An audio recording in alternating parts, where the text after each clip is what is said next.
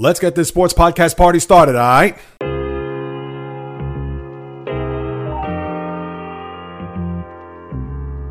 The J Reels Podcast.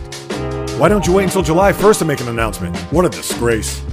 He can rack up all these numbers in October, November, and December, but what really counts is let me see this in January. The sports rebel without a pause, delivering fast-paced, jam-packed sports talk like no other. Listen, I gotta call it as I see it. He is not a good player. I'm sick and tired of having to deal with the disappointment of this franchise. When does it stop? And yes, another winter that I can sleep in peace. Coming correct, directed in full effect. Let's get it. This is the J Reels Podcast. Welcome aboard. What is happening, my good people? Greetings. How are you? How's it going? What's the latest and greatest? How's everybody doing out there? Hope everybody's feeling well as we're now into the Ides of June. The clock just keeps on ticking. So please, whatever it is that you're doing out there, stay productive, stay active, stay fit, stay healthy, and not just from a physical standpoint, but a mental, spiritual, and emotional, even psychological, because all that is very important for you to try to get through your day to make sure that you just don't keep your head above water, but that you swim to the shore, and hopefully that whatever it is that you're going through will certainly get better, and that's the best way to take the approach. My approach for right now is to deliver everything that's happening in the world of sports, and you've come to the right place to listen to it all. Here on the latest edition of the J Reels Podcast, I am your host, J Reels. For my first-timers, welcome aboard. Thank you so much for downloading and listening to this content. And for those who have been with me now for 137 episodes, I welcome you guys back. It's a Monday, June the 15th, in the year of our Lord 2020. The J Reels What's the Deal segment. What to expect here over the course of the next 50 minutes to an hour is as follows. Some interesting news coming out of the NBA over the weekend where some players are hesitant to restart the season, which will take place in Orlando at the end of July. Kyrie Irving was the prominent player on this conference call on Friday where he's feeling that with everything that's going on in the country from a social injustice and police brutality standpoint, that a lot of the players feel the need that they may not want to go back and play, that they need to get their voice out there to continue the protest, continue to put the pressure on the politicians, on the state, city, and legal officials throughout the nation. So a very interesting take that happened over the weekend, which I will share later on, as well as what's going on in the NFL. You even have a coach that's on record of saying that he's going to take a knee with his players come the start of the national anthem, and several other players that have come out and said that they're going to do the same. I talked about this a little bit last week, and I'll share a few more thoughts in reference to these coaches or this particular coach and the players that have come out against everything that's going on in this country and that will certainly take a knee for everything that's going on. We'll touch on that later on, as well as a golf tournament over the weekend that a lot of people may have gravitated to because it was an actual sport. It was an event that took place, but because it was golf and it wasn't a major tournament, I certainly had zero interest. So for those who are wondering, well, hey, J Reels, we had sports of some level over the weekend. I know there was a NASCAR event that took place last night. You'll certainly get my two shiny red cents about that. And you also get my hero and zero of the week. But I have to start off this podcast discussing the latest strife and disagreement between the players and owners of Major League Baseball, because now the line has been drawn in the sand. I could go through all the proposals that have been thrown back and forth, how many games, what the owners want, what the players want, so on and so forth. But you know what? I'm just going to cut to the chase. What this boils down to right now is twofold. One, the players want 100% of their salaries no matter how many games are played. And even though the owners, I believe a couple weeks back, did propose a 50-game season with 100% salaries, prorated, of course, for those 50 games. But the players balked at that because they want more games because they want to get paid more. And they look at that as a slight on the owners to say, wait a second, you're willing to give us 50 games at full pay, but you can't tack on another 20, 30, and sometimes even 40 to 50 games more so we could have a whole season where you can't fulfill that 100% payment that we're requesting. And to me, that's the bottom line here. And the owners right now, they're going to have to stare deep, hard in the mirror to say if a season's going to jump off here, we're going to have to bow down to the players, which is unheard of when you think about it, considering what baseball has gone on going back to as early as the 1970s. And not to be a revisionist history, going to the 81 strike, the 94 strike, etc. But the thing is, if there's going to be a baseball season, and the commissioner, Rob Manfred, did say on Tuesday on MLB Network right before the baseball draft, his quote, 100% that there will be a season in 2020 as far as baseball is concerned. And right now, it's looking like it's not going to happen. Last week, I did say it is going to take place. My heart feels as if because there's not a collective bargaining agreement that needed to be reached, because remember, that's not until the end of next year. And we all know come that time, that is going to be an all out, as I like to say, Royal Rumble. And who knows if there'll be baseball played after 2021. But we're not going to worry about that now because it's collectively bargained that they have to play this year. And I get that a lot of this stems back to the March 26th agreement between the players and owners and what was conveyed by Tony Clark, the head of the Players Association, to the players. I'm sure that there was some information that was withheld.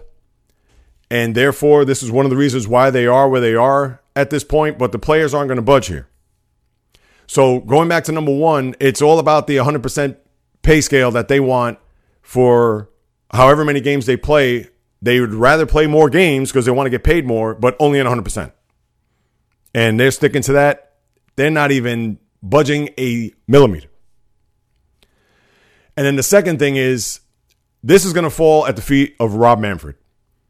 He's going to have to make an executive decision sometime within the next, I'd say, couple of weeks, because whether the season's going to be 48 games, which would be an absolute abomination, same for 50 for that matter, but whether it's going to be anywhere between 48 to, let's say, 66 games, he's going to have to make a decision on this soon. Because as I highlighted last week, to get the players down to wherever they're going to be, whether that means they're going to be training in their home stadiums at each of their respective cities, or if they're going to incorporate some sort of hub, whether that's in Arizona or Florida, where they'll play in their spring training facilities or practice in their spring training facilities, they need to have that on the board or across the board. And you would think that we would probably do this behind the scenes now, just so that once they do come to an agreement, that they could just have everybody jettisoned to their respective quarters and they could go ahead and get ramped up as far as the spring training or spring training part 2 is concerned. But the unlikelihood of that happening, because you'll have weather issues in Florida when it comes to now you're in the hurricane season, so you're going to have rain every day pretty much from now until November. And then in Arizona, as I said last week, you're going to have days that are going to be 110 in the shade. You're not going to have these players practice in oppressive heat to get themselves prepared for a 48 to 60 game season. So you have that to deal with. And then on top of that, let's add a third layer to it. The health protocol that these players are going to have to adhere to, because we all know in certain states, and considering Arizona, Florida in particular, how the coronavirus is coming back with a vengeance, because a lot of people in those regions feel as if, okay, well, coronavirus is over. And now we could go back to our new normal and phase 2. And now we could go to bars and restaurants and gyms and back to the beach. And all you've seen is the numbers spike up because the inhabitants of these aforementioned states, they think the new normal is just going back to the way it was prior to March 11th. And therefore, the numbers have spiked through the roof. Now, granted, we understand the baseball players, they're going to have to be quarantined in their own right. So it's not as if they're going to have the regular contact just like the rest of us do as far as going to restaurants or going to the store or whatever it is. But now you have a situation with baseball that they're not only just up against the clock, but is it going to be worth it for the owners and even more so worth it for the players to play a 48-game season? And who knows? One of the reasons why MLB and the owners, I should say, they came out and proposed that 50-game season with 100% salaries, prorated, of course. There were some players that even balked at that because they're not going to go back to risk their health and just risk playing 50 games for what? That's like an NFL season playing 5 games. And we understand that even at 60 games or 72 games isn't that much better, but it's certainly at least a little bit of more of a sample size than just 50 games. And this is also on the heels of Major League Baseball signing a $1 billion deal with Turner to air playoff games, which they didn't disclose the length of the deal or what the value is. Just said $1 billion deal. So we don't know if it's 2, 5, 8 billion. I'm sure it's not 8, but you get my point. And who knows if that takes into effect this year, the following year, whatever it may be. But all this right now, when you look at the climate of this country and you see that the other two sports, in particular the NHL and the NBA, are looking to slowly but surely pick up where they left off, even though it's going to be 4.5 months since that's taken place, but they're certainly doing the right things to try to get to the end here, to that finish line, for them to finally close the books on this season, where baseball looks like they're off in the wilderness, nowhere near to get to the start line to have a 2020 season underway. And it's an atrocity. It really is. And I've said before, and I'll say again, I know the players aren't going to budge, and they're certainly not looking at the rest of the country knowing that there's 40 or over 40 million people filing for unemployment. They're just going to look out for themselves. That's not good. And then the owners, of course, the people are going to look at their side and say, well, they're greedy too because they don't want to pay the players their full salary, but here they are worth billions of dollars. They're franchises, of course. And I know I've been more pro-owner in this regard because if we all knew that revenue was going to be streamed from TV money, endorsements, or whatever it may be, then we could look at it and say, come on, if they're able to get that money coming in, then they could go ahead and pay these players. But when you know that 40% of the gate is based on participation from the fans, and everything that includes, which I've said time and time again, which I won't repeat, can the owners probably go somewhere in the coffers and pull out some money to go ahead and pay their players? I'm sure they can. And just based on that fact alone, it just shows how greedy they are. But when you expect to have fans in your building and knowing that you're going to have people come to park their cars and people come to be fed and to buy merchandise and you have luxury suites, and even though food and all that's included, but we know that that's a pretty penny, then it's easy for the owner to just come out and say, sure, no problem, players will be paid 100%. But because the fans aren't there, that's where the problem lies. And I've said that time and time again. So therefore, I do sympathize a little bit with the owner there. So with a player, they would need to want to just bend just a little bit, but obviously they're not going to do that. Is it their right to do that? It is, but it doesn't make it right. And even with the proposals that have been thrown out there, I believe the last one, what was it? The owners proposed to the union a 76-game season with 75% of pay. And even they looked at that and they're like, nope, within minutes. They didn't even let it enter through one ear because by the time it even processed through the middle of the brain, they said, nope, we're not going to take it. So you couldn't even give them 10 minutes, let alone a day to sleep on it.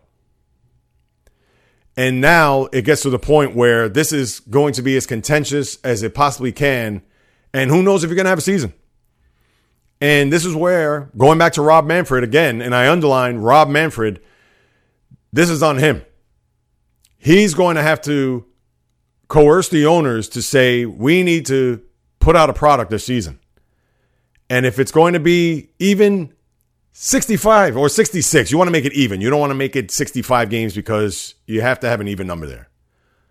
162, Major League Baseball, NBA, NHL is 82. So we get it that it has to be an even number. So when you are Rob Manfred and you have to get on this Zoom call or conference call with the other 30 owners to say, guys, we understand that we can't do anything about trying to even up it to 90% or 98%. They want the full 100%. Let's just give it to them this year in hopes that fans will get back in the ballpark next year. And then come at the end of 2021, we'll go full bore to put on the table what it is that we want when it comes to re-upping on this collective bargaining agreement. If the players don't want to do so, then so be it.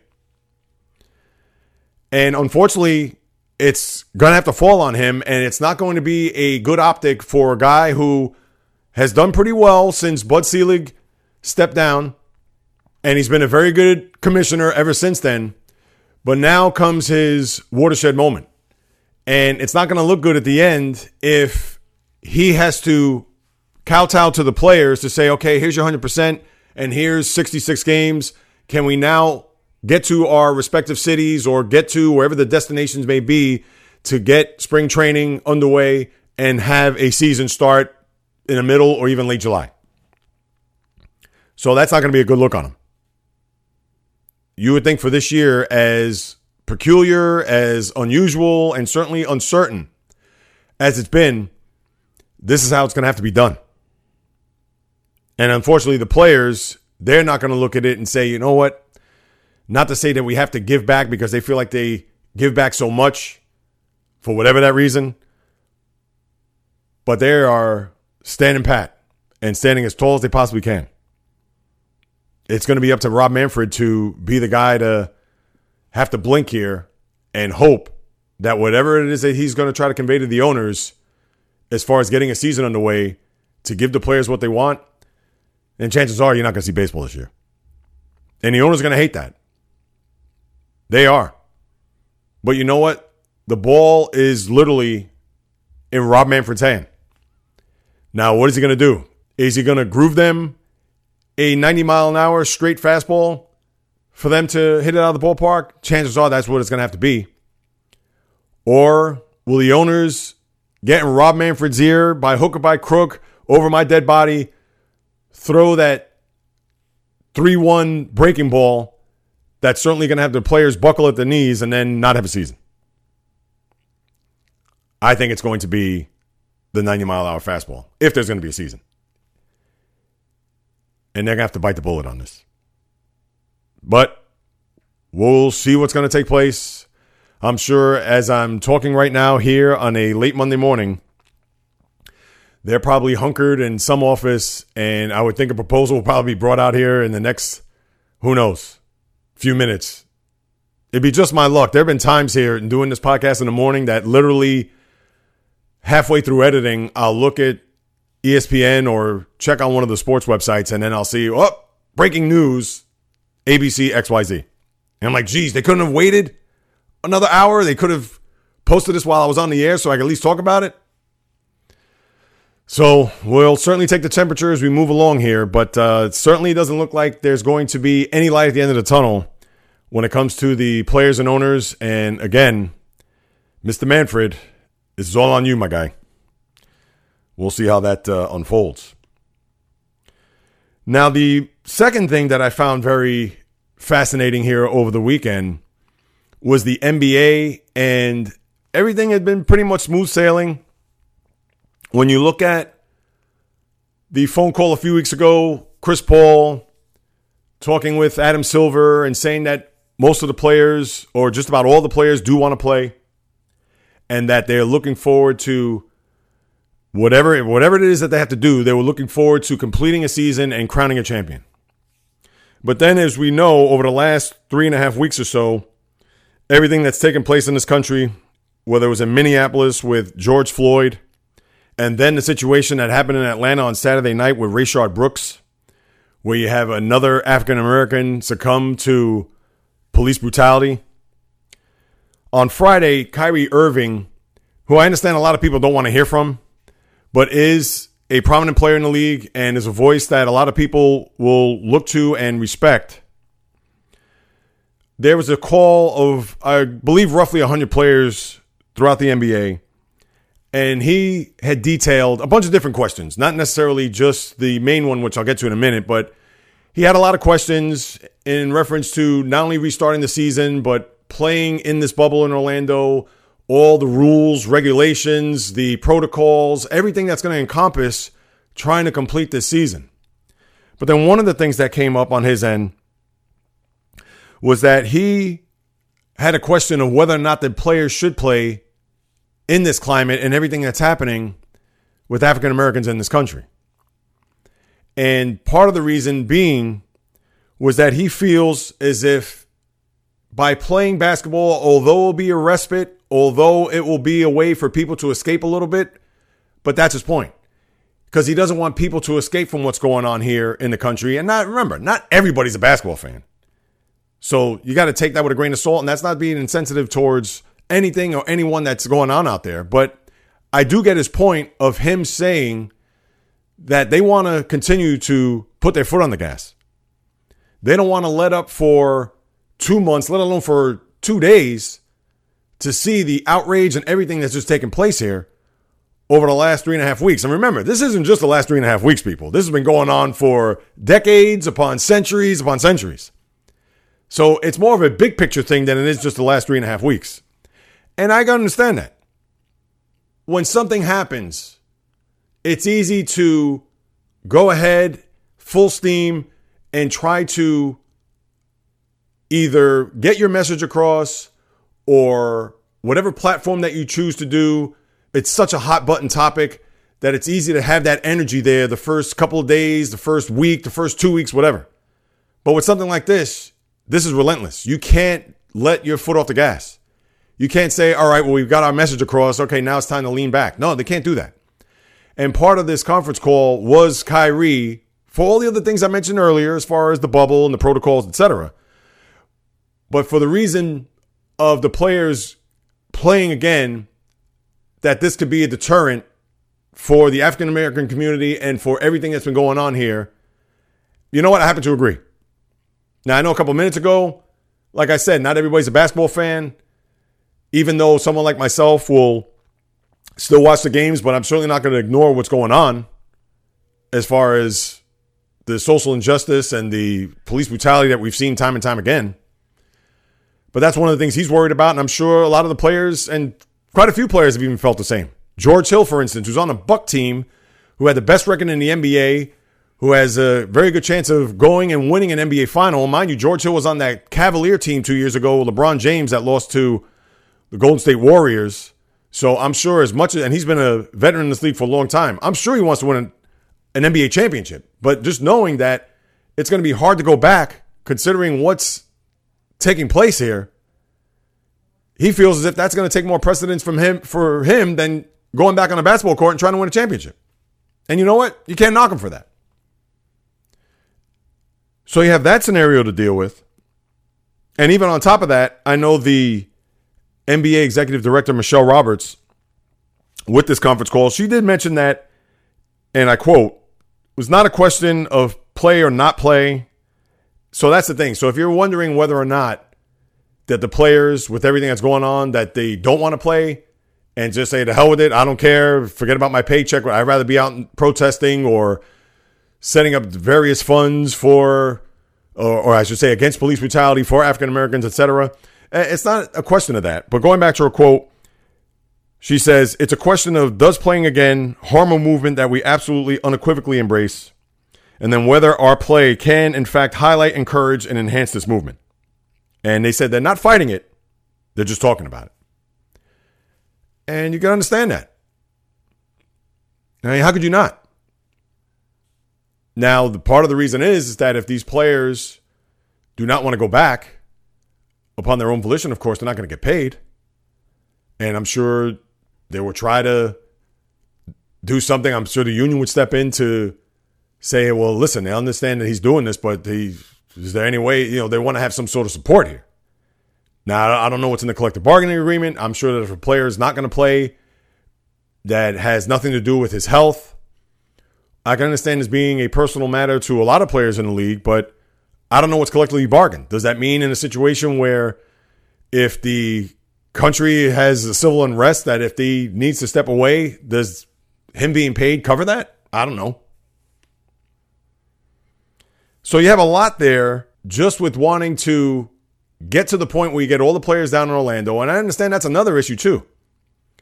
Because remember, a lot of these teams aren't going to be there for the whole 2.5, 3 month duration. Because if the NBA is going to start July 31st and they say that Game 7 of the NBA Finals would take place October 12th. So you're talking 2.5 months. Remember, all those teams aren't going to be there the full 2.5 months. But the thing is that knowing that there's going to be at least 2 teams there until sometime in October, is it fair to have these players live in this bubble and not be able to go out to a restaurant, not be able to go out and stretch their legs if they want to after a game, that they may have to just go from the arena where they're playing straight to their hotel, wait for food service to come up and drop them off food, that they can't even go work out on their own, or they can't even go for a run, or they can't, whatever it is. But unfortunately, this is the world we live in. As I said earlier, the numbers have spiked up. And granted, they're going to be in a bubble, so it's not like they're going to be in contact with the general public, but that's the point. These players are almost going to feel like they're trapped, that they can't go anywhere, that they're going to be isolated, that they're going to have too much time to think, too much time on their hands. They're going to see what's going on in the news. They're going to want to maybe go out and protest. They're going to want to do something about it, and they can't because they're in the middle of a playoff series where they're sequestered in this one particular remote area, and they can't do anything about it. And it's an interesting point, and it's one that I'm sure is going to spark a lot of controversy. But at the same time, if you're an NBA player and you know you've played, practiced your whole life just to get to a point to win a championship, and then have to deal with the real world as far as everything that's going on, which path do you choose? I'm sure there's a balance that could be made, because remember, it's not only going to be sequestered there, a lot of these teams, for the whole 2.5 months. And even if you're a guy like LeBron James, who's everybody knows is one of the biggest voices, not only just in the NBA, but in the sporting world, but I'm sure in between games or whatever message that he wants to send, he'll be able to send it. And then there'll be a time and place, I'm sure, after that for him to do so. But it's tough. It's a tough spot. So, right, if you're a Kyrie Irving, or if you're a guy like even George Hill for that matter, who your heart's not 100% in it because you feel like there's bigger coconuts to crack, then you know what? Hey, it's his life. That's what he wants to do. He may not get paid for it based on what's in the collective bargaining agreement and based on what's in his contract, but he has the right to do whatever he wants. Now, the other thing that came down the pike this weekend was that the virus tests are going to be every other day.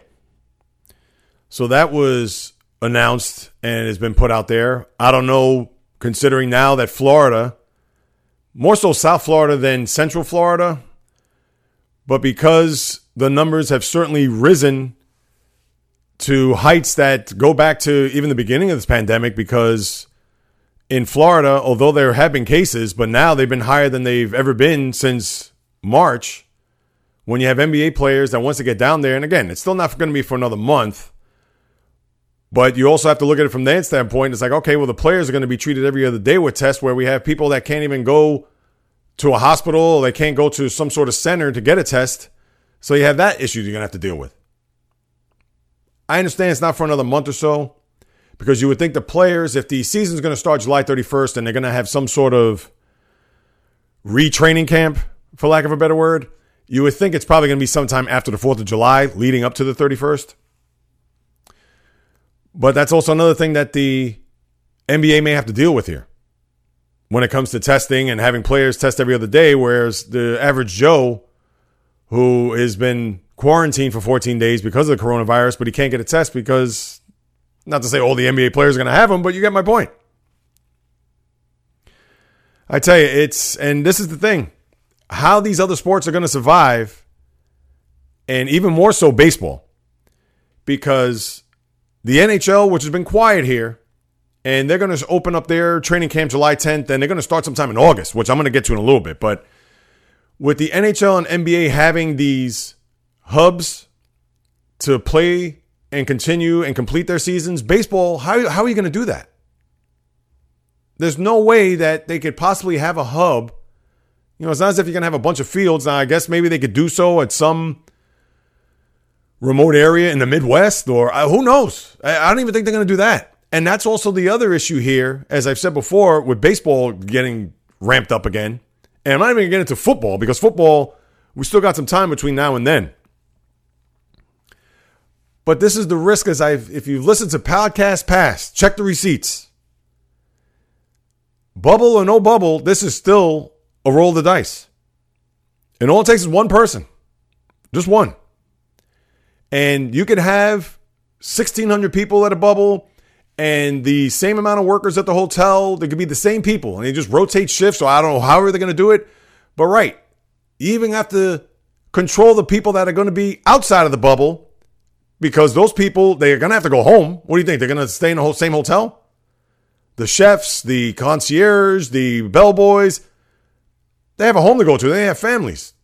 Does that mean that they're also going to be, I don't want to say trapped, but they're also going to be part of this bubble where they're not going to be able to leave for the next 2.5 months? I mean, you wouldn't think so. But what if they come in contact with somebody? Or I'm sure they're going to have to sign a waiver to say, listen, or you could just go home and come to work and that's it.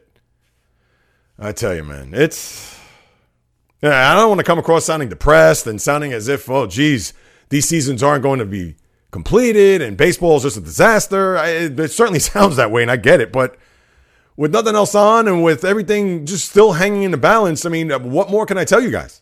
I wish I could paint a rosy picture to say, yep, here's the hard date for the NHL. Here's the hard date for the NBA.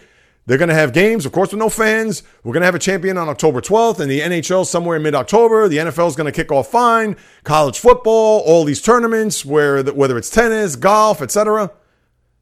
But sorry, I don't have a crystal ball, people. I just got to, as I can't stress that enough, all I try to do is come across as real as possible.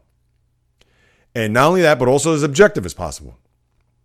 I'm not going to sit here and say, oh, there's not going to be a season. Oh, these players, why are they wasting their time? No. As I like to say, my opinions and analysis are what you come for, but at the same time, part of it is that not only it comes to a place from my heart, but also it's credible. And as long as I do that, and I feel like I have done that for now 137 episodes, that's what's going to bring you back. Because if I'm just going to have one stupid rant or slant on things that it may make some sense, but at the same time it's just out of left field, then what's the point? So as much as I want to tell you guys that things are going to be fine, that these seasons are going to kick off well, that baseball, all right, there's a little bit of a rift here, but we're going to get to 50 some odd games or 60 games, which I think at the end of the day we still will. But obviously you have not seen a direction going north, especially with baseball. And then now you have the situation with the NBA players, and who knows how that's going to shake down here over the next few weeks leading into July, especially when it comes to Orlando. So all we got to do is just kind of, like we've been doing for the last 3+ months, is just hold our collective breaths and hope that everything does get better and that we could somehow, some way, be able to watch some of these games and just kind of exhale and hope that everything else will just fall into place. And also one other thing, I mean, I know this is maybe minor, but the Spurs, who are on the outside looking in, but of course are going to be one of the teams invited to Orlando to restart their season, they're not going to see LaMarcus Aldridge, who had shoulder surgery in April and will not participate in the postseason. So if you're a Spurs fan thinking that, hey, wait a second, maybe we may have a shot to shock the world and go deeper than we thought, well, you're going to not do it with arguably your best player in the team. So for the Spurs fan out there, certainly a big loss there when it comes to one of your key players on your team if you're looking to make a push to the playoffs. And as far as the NHL goes, nothing yet on the hub cities. And I get that they have to take the temperature of these cities that they talked about, the Edmontons, Vancouvers, Vegas, Pittsburgh, Carolina, Los Angeles. Forget that, because this thing is literally day to day. But you would think they would try to narrow it down a little bit, because if they could, and I'm sure they have been monitoring this, but if they can at least kind of pinpoint, all right, these are our 4 cities that we're targeting here, based on the numbers, based on COVID being a little bit lower, whatever. Because they did announce that July 10th is when they're going to restart training camp and then start the postseason in August. And who knows if that means that they're going to do it in their respective cities and then travel to those hubs. Do you think that that's what's going to be the case? And I get that they have some time here. But part of the uncertainty and part of the reason, as I just said 2 minutes ago, and I'm not going to go down that road again as far as the negativity goes, I understand that the uncertainty of not knowing where these hubs are going to be kind of leaves the fan out clueless to say, okay, we still have time, but just to get an overall sense or just to be able to say, okay, well, these are the cities that they've chosen. Yeah, on a broad scale they have, but they haven't even come close to narrowing it down. And I understand day to day, so people could say, well, Jay Reels, don't be contradicting yourself if you're going to say it's day to day, but hey, give us where at least the top 4 hubs are going to be. Understood, but at the same time, don't you want to know, just like with baseball, what are they planning to do here, even though they're on 2 different continents right now? I mean, at least as a fan, I'd want to know. I mean, please, they could throw out 20 hubs, and okay, well, they got 20. Well, can we narrow it down? We know that maybe the Northeast Pittsburgh is not going to work too much because it's close to New Jersey, it's close to New York, and we all know what's been taking place here, although the numbers have gone down. Or even Carolina, where South Carolina's got a spike. And knowing that in North Carolina, if they were to use North Carolina as a hub, maybe, well, it's got to scratch that out. And I understand things could change a month from now, but we could somehow, some way narrow it down a little bit, can't we? That's my point. So with the NHL, that's what you have there. I mean, other than that, you don't have anything much to say. I know a lot of the players that have been injured during that time, right before the pandemic. I'm sure a lot of them are raring to go and have just about 100%. And as I said before, people, same with the NBA and the NHL, the play is going to be compromised to the hilt. You're going to see some sloppy play. You're probably going to see some players gassed because they could be in the best shape in the world, but they're not going to be in game shape. And even with 3 weeks of a training camp or a month or whatever it is that they're going to use, once we get started here, you're probably going to see some sloppy play. Now, as time goes on, I'm sure it's going to get better. And what's even going to be more fascinating is that in the NHL, those 5 through 12 teams that are going to be the first wave, that first round, best of 5, they're going to have a leg up on the teams that are 1 through 4. And it's going to be reminiscent, if you ask me. It's similar to the NFL, where you have the wild card round that first weekend that are already going to have a game under their belt before they go play the 1 and 2 seeds of the divisional round. And again, NFL's only 1 game. NHL's a best of 5. In this case, it would be best of 7 after that first round. But don't be surprised if you see some major upsets. And as it is, you would see major upsets in the NHL no matter what, whether it's a 1 through 8 or 2 versus 7, etc. But just something just to keep in mind as, let's say, a team like the Canadiens. Let's say if they beat the Penguins in 5. And then they'll play the top seed in the Boston Bruins in the Eastern Conference in 7 games. And next thing you know, Canadiens, and they know the Bruins very well, they're up 3-1, or let's say 3-2 in a best of 7.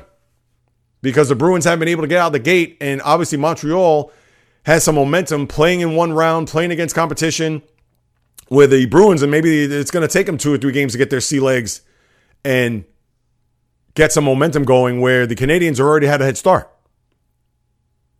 So something to keep in mind there, as although it's still another couple months away, but when it comes to the play and the competition and teams that are probably going to be a little bit behind, the NHL is going to be, at least those first 2 rounds are going to be fascinating to watch. So,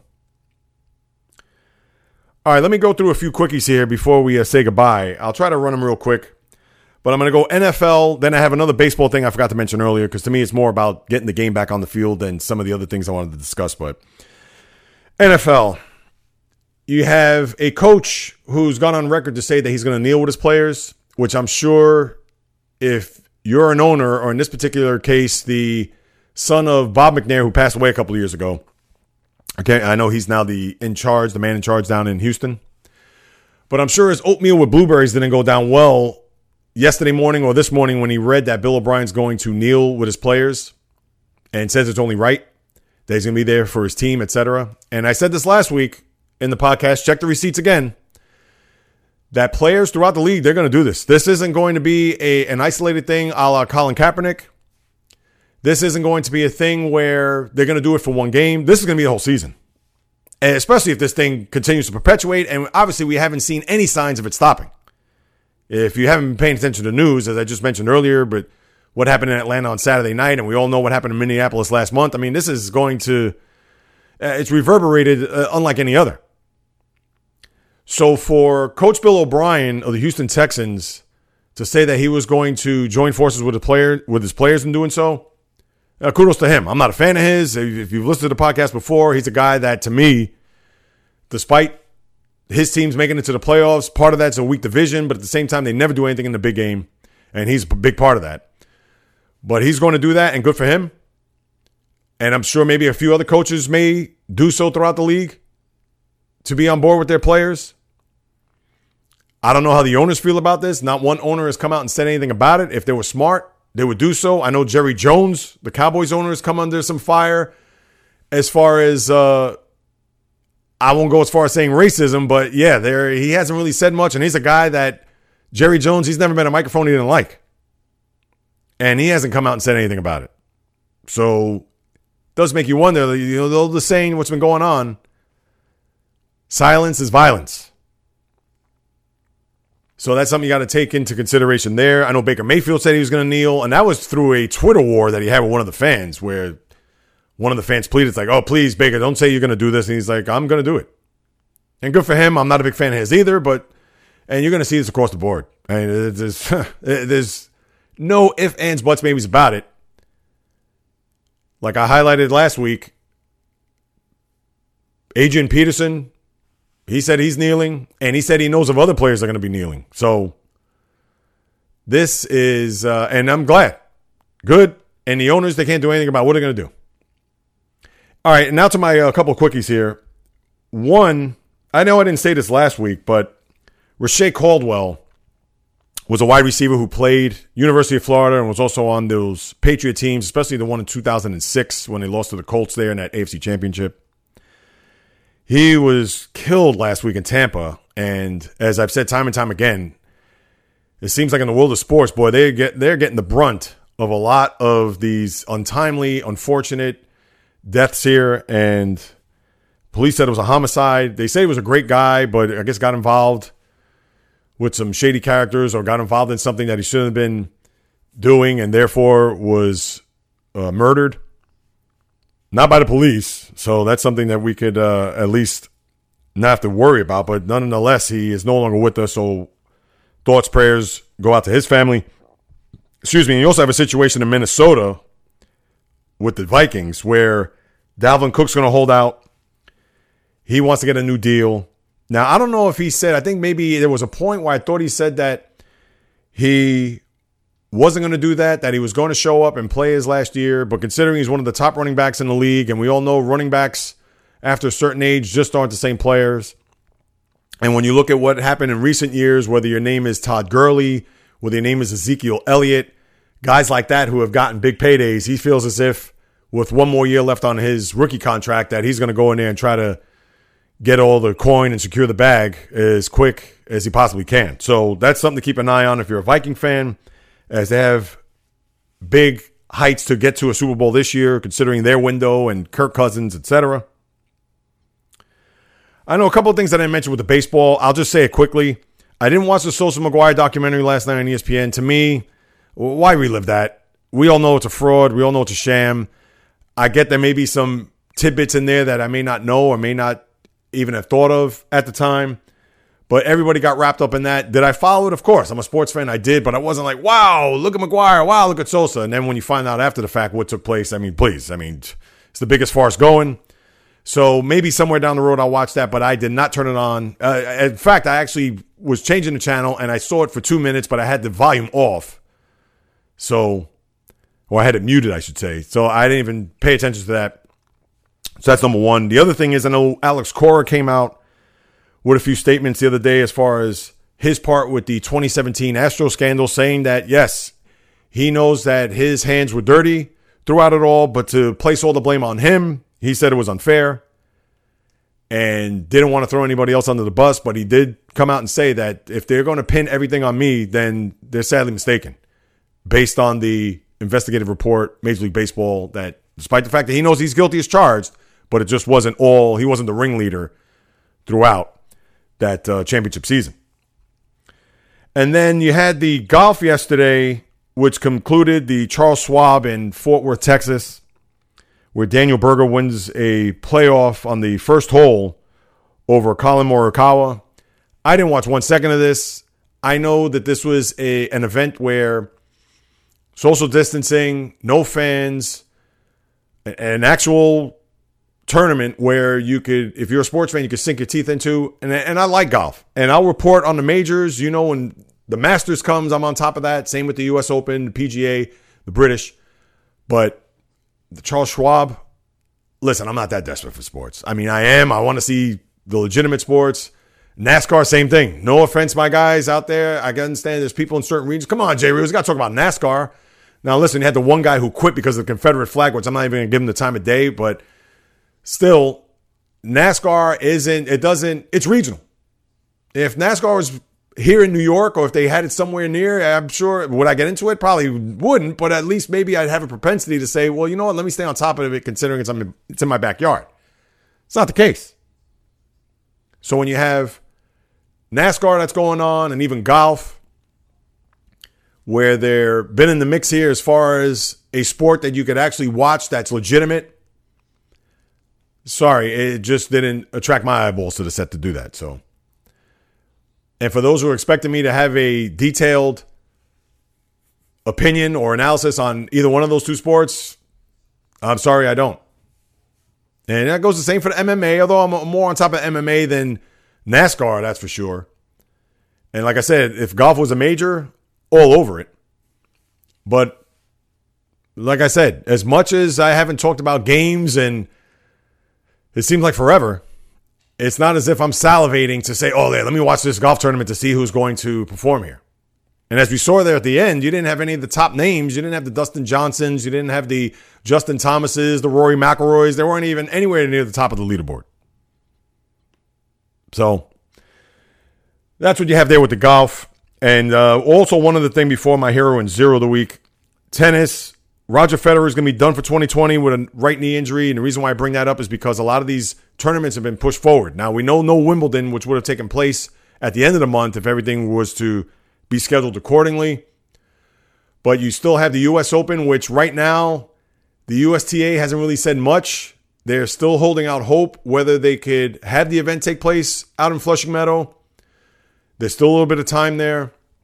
Who knows if they're going to be fans? I believe they had over 750,000 fans come through those gates last year. Obviously, that may not be the case. Chances are it won't. But you still have that. You have the French Open that's going to take place, I believe, the following week or 2 weeks after that. So you're going to have two tennis tournaments. But Roger Federer said, let me rest my knee up. I'll come back for the Australian in late January, and we'll take it from there. So, and Roger Federer is going to be 40. And we know he's the all-time winningest men's tennis player as far as the Grand Slam is concerned. I believe he has 20, and then Nadal has 19, where I believe Novak Djokovic has 18. So he's going to give it another go, and he feels his best is to sit it out this year so he can rehab and get 100% healthy for next year. All right, now to get to my hero and zero of the week. My hero of the week is Lonnie Walker IV. And if you're wondering who is Lonnie Walker IV, he's a guard on the San Antonio Spurs who was drafted a couple years ago, University of Miami. And recently, he had cut his hair that he had grown since the age of 5. And one of the reasons why he cut his hair is to shed a lot of the abuse that he took as a kid, more so sexual abuse. I don't know if it was a close relative. I don't know if it was an immediate relative. That improves the story, but just knowing that he had gone through that. And here's a guy who in San Antonio, after certain protests, especially in light of George Floyd's death, he went out to the community, cleaned up, passed out water, was doing the right thing. And that in its own right is worth him being a hero. But for him to cut his hair that he has grown for the last 16 years and talk openly about what he experienced as a child as far as abuse is concerned, and in particular sexual abuse, kudos to you, my guy. I love people who, that's the one thing about athletes. We look at them and we exalt them, and rightfully so, because we admire their talents, we admire what they do. But when you have a human story like that, man, it just hits home. So Lonnie Walker IV, you're my hero of the week. And my zero of the week, and this one is a layup, people, and I didn't even know about this until I read it, but James Dolan and Madison Square Garden.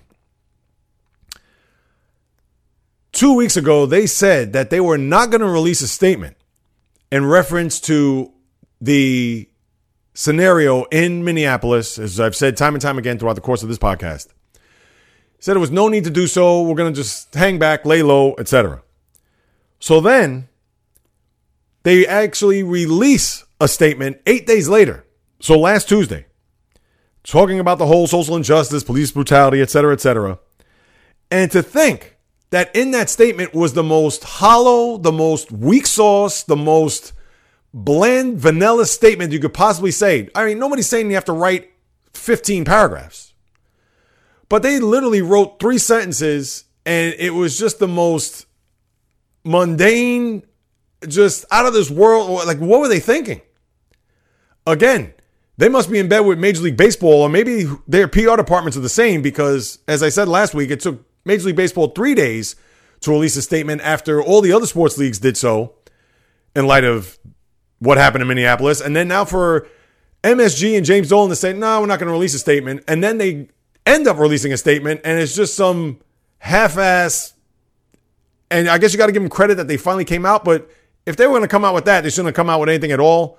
And it just showed not only MSG, but more so James Dolan's true colors. You, my guy, are my zero of the week.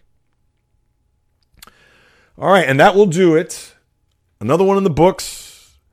Grateful and thankful to have this platform, to have this microphone, to share my thoughts, my opinions, analysis, whatever wisdom I can, because at the end of the day, people, it's all about prospering and moving forward and making sure that we could be as mentally stable, as physically fit. And Lord knows they're not going to confuse me with Mr. Olympia. But my point of the matter is that just to try to maintain that positive mind frame throughout everything that's going on. And I know it's tough if you're out of work, and if you turn on the TV and look to see what's on the news, or if you open up your social media feeds and all you see is just the atrocities that are out there and the negativity, and it's just tough to run away from. Just make sure that you take some solace, or at least take some minutes out of your day to just disconnect, and then in turn to reconnect and get yourself started in the right direction. And that's what I try to say at the top, and that's what I'm saying right now. So go ahead and do that, people. And hopefully we could take a big, giant collective breath and just move on to bigger and better things. So with that said, I truly appreciate you all. Grateful, thankful for your participation, for downloading and listening to this content, whether you're a first timer or someone who's been with me for now 137 episodes. But what I ask of you, and what I ask of everybody every week, is to please subscribe, rate, and review this podcast among all the other ones that are out there, because all that's going to do is just increase the visibility of this podcast with the plethora of not only just sports podcasts, but podcasts in general. And wherever you get your podcasts, whether you get them on Apple, Google, Spreaker, Stitcher, Spotify, iHeartRadio, Luminary, or any other platform that you get your podcast from, if you could go ahead and do that, because all that's going to do is generate interest with those outside to get the guests in. Because as I like to do every Monday, is give you an assessment, State of the Union of Sports, and then later on in the week, I'll bring you that guest, whether it's the former athlete, current athlete, the sports writer, broadcaster, blogger, whomever it may be. And if you go ahead and put your stamp, leave your rating, post that review, I would sincerely appreciate it. Also, you can check out the website at www.jreels.com to check more on myself, my upcoming shows, updated the bio a little bit. Also got a little media credit in there that you'll take a look at. So if you could visit the site, I would appreciate it. And then on top of that, for any questions, comments, criticism, praise, and I'm still looking for more questions, people, because next Thursday I'm going to have an Ask Me Anything podcast, which I was planning to release 2 Thursdays ago, but felt it wasn't right with everything that was going on. So if you could do so at any of my social media accounts, whether it's JReels or the JReels podcast on Instagram, JReels1, just a number, on Twitter, the JReels podcast on my Facebook fan page, and the old-fashioned way by email at the jreelspodcast@gmail.com. So please send me any questions, comments, criticism, praise, whatever it may be. I'll be sure to follow up with you guys, because as you all know, I've been here now for 2+ years and going on 140 podcasts, so I'm not going anywhere. And I appreciate you guys sticking with me, standing by me to listen to everything that I have to say about what's going on in the world of the diamond, the world of the ice, the world of the gridiron, the world of the hardwood, the golf course, racetrack, tennis court, you name it. From my lips to your ears, from my heart to your soul, from where I am to wherever you are, the J Reels podcast always comes correct, direct, and in full effect. From the South Bronx to South Beach to South Central to South Pacific and all points beyond. Peace, love, and God bless everybody. I'll see you Thursday, midweek, as I deliver a special guest. That'll be Kevin McClellan, former NHLer, the 4-time Stanley Cup champion of the Edmonton Oilers dating back to the 1980s. A very interesting podcast, a very interesting guest, conversation, etc. You won't want to miss that, especially for the hockey lover and the fight fan lover like I am. Until then, everybody, be safe, be well, stay strong, always get it. And until then, on the flip, baby.